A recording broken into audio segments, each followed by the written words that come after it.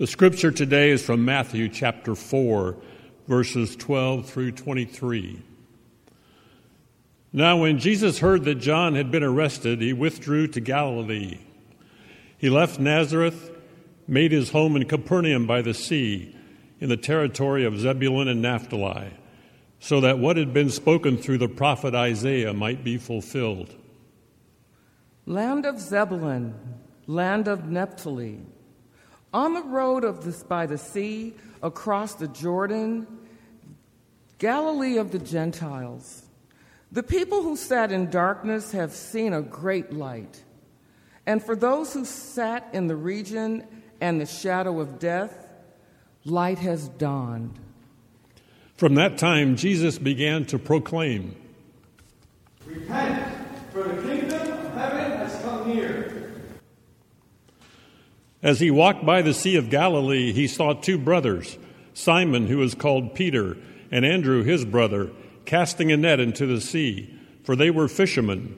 And he said to them, "Follow me, and I will make you fish for people." Immediately they left their nets and followed him. As he went from there, he saw two other brothers, James, son of Zebedee, and his brother John, in the boat with their father Zebedee, mending their nets. And he called them, "Come, follow me, and I will make you fishers of men." Immediately they left the boat and their father and followed him. Jesus went through Galilee, teaching in their synagogues and proclaiming the good news of the kingdom and curing every disease and every sickness among the people. This is the word of God.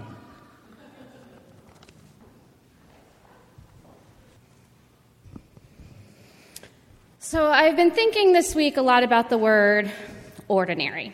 What does it mean to be ordinary? So go to the dictionary, right? So it's an adjective. It means with no special or distinctive features, normal. As a noun, it means what is commonplace or standard. So ordinary is something that is not special, not amazing, not hard to find. Ordinary is something that we really as a culture try not to be, right? We live in a culture that values and encourages the extraordinary. Extraordinary people, extraordinary ideas, extraordinary efforts. It's easy to get caught up in the idea that ordinary isn't even close to being enough and that simple solutions aren't the way forward. It's easy to get caught up in it. I get caught up in it myself probably a dozen times a day. But I have a framed print in my office. If you go walk in my office, the first thing you see is a framed print that helps me remember that the simple and ordinary ways of being in the world are actually as powerful and sometimes more powerful and meaningful than extraordinary efforts. So just a simple sign says, love God, love people, the end.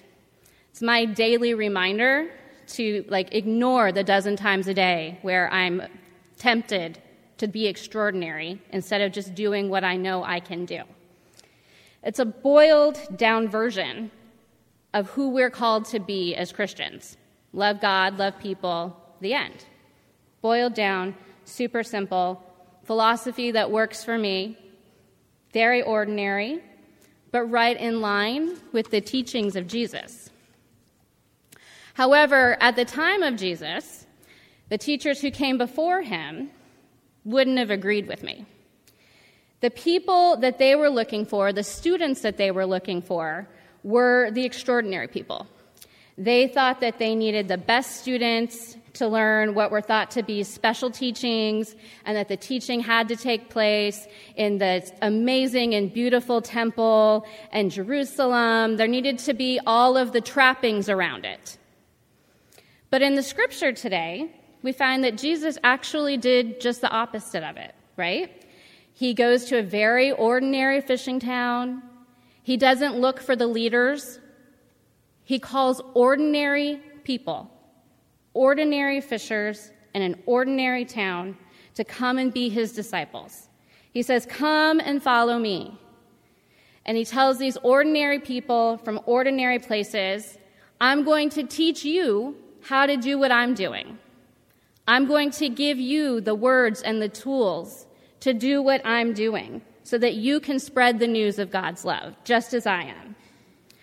So there's no question that Jesus was extraordinary. I think we can all agree on that. But he didn't think that the people who followed him and those that came after him needed to be extraordinary. He called the ordinary people to do what he was doing. And these ordinary people from ordinary places proved him right. They proved him right. It went against what all the teachings of the day was.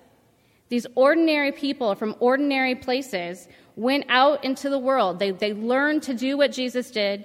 They went out into the world, and through their words and their actions, they lived and showed God's message of love. Love God, love people, the end. Ordinary message with extraordinary power from ordinary people to ordinary people. God calls the ordinary to be his hands and feet in the world. He calls each of us in our own way to follow the example of Jesus and of the disciples. No matter how ordinary we think we are, we can, and we do the same thing that Jesus and the disciples did. When I look around this room, I see a room full of ordinary people, nothing personal, right? We're all ordinary. Ordinary people, but ordinary people who I know are doing extraordinary things out in the community to love and care for the world.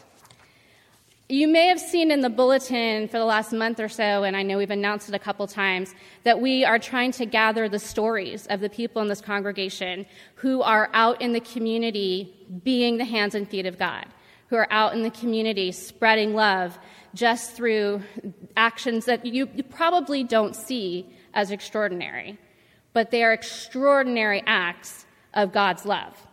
So in the coming months, we're going to be sharing some of those stories. And when I found out last minute yesterday morning I was going to be up here today, I asked Andrea to share a peek of them with me so I could fill myself out a little bit here, but also just to give some good examples of what I'm talking about. So we're going to be highlighting these people more in the coming months. But sitting among us today, we have people like Melaine Yoakum, who through her work with Canine Companions, raising those puppies and doing public education, is definitely spreading God's love and being the hands and feet of God in the world. Jane Fisher, who works with the Redondo Beach Police Department as an advocate and support person for victims of domestic violence, also an extraordinary effort. Mary Ross volunteers with the service group Las Candelistas, doing a fundraising for programs that benefit children and conservation programs right here in the South Bay, hands and feet of God in our community. Jerry Steele, Gail Munn, and Gary Thompson volunteer for Meals on Wheels, hands and feet of God serving our senior population. Jackie Farrell volunteers at LAX as a visitors information professional, assisting travelers with ground transportation needs. Super hands and feet of God in a not very nice place, I would think. Stephen Connors and Jack Ramsey both play the piano in the lobbies of our local hospitals, spreading some love and cheer. Peggy Roberts, Lisa McFall, Cheryl Connors, and Andrea Perez volunteered just this last week with the LA County Homeless Count. Important work that doesn't get done without people, without bodies, without ordinary people. And I bet if you asked any of these people, they would say that what they're doing is not extraordinary. But when a good heart filled with God's love for people is combined with interest and time and talents of otherwise ordinary people, that is when the extraordinary work of love in the world is done. So God calls each of us in our own ordinary lives to care for those around us and to continue to spread the good news of his love. God calls the ordinary people. God calls each and every one of us my ordinary friends. We're going to love God, love people, the end. We're going to keep doing what we're doing. That's the good news for ordinary people today and every day. Let's pray. Gracious and loving God, make us what Jesus calls us to be.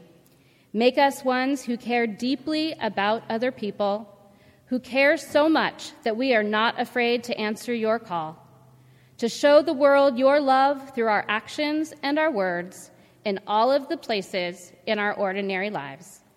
Lord, hear our prayer. Amen.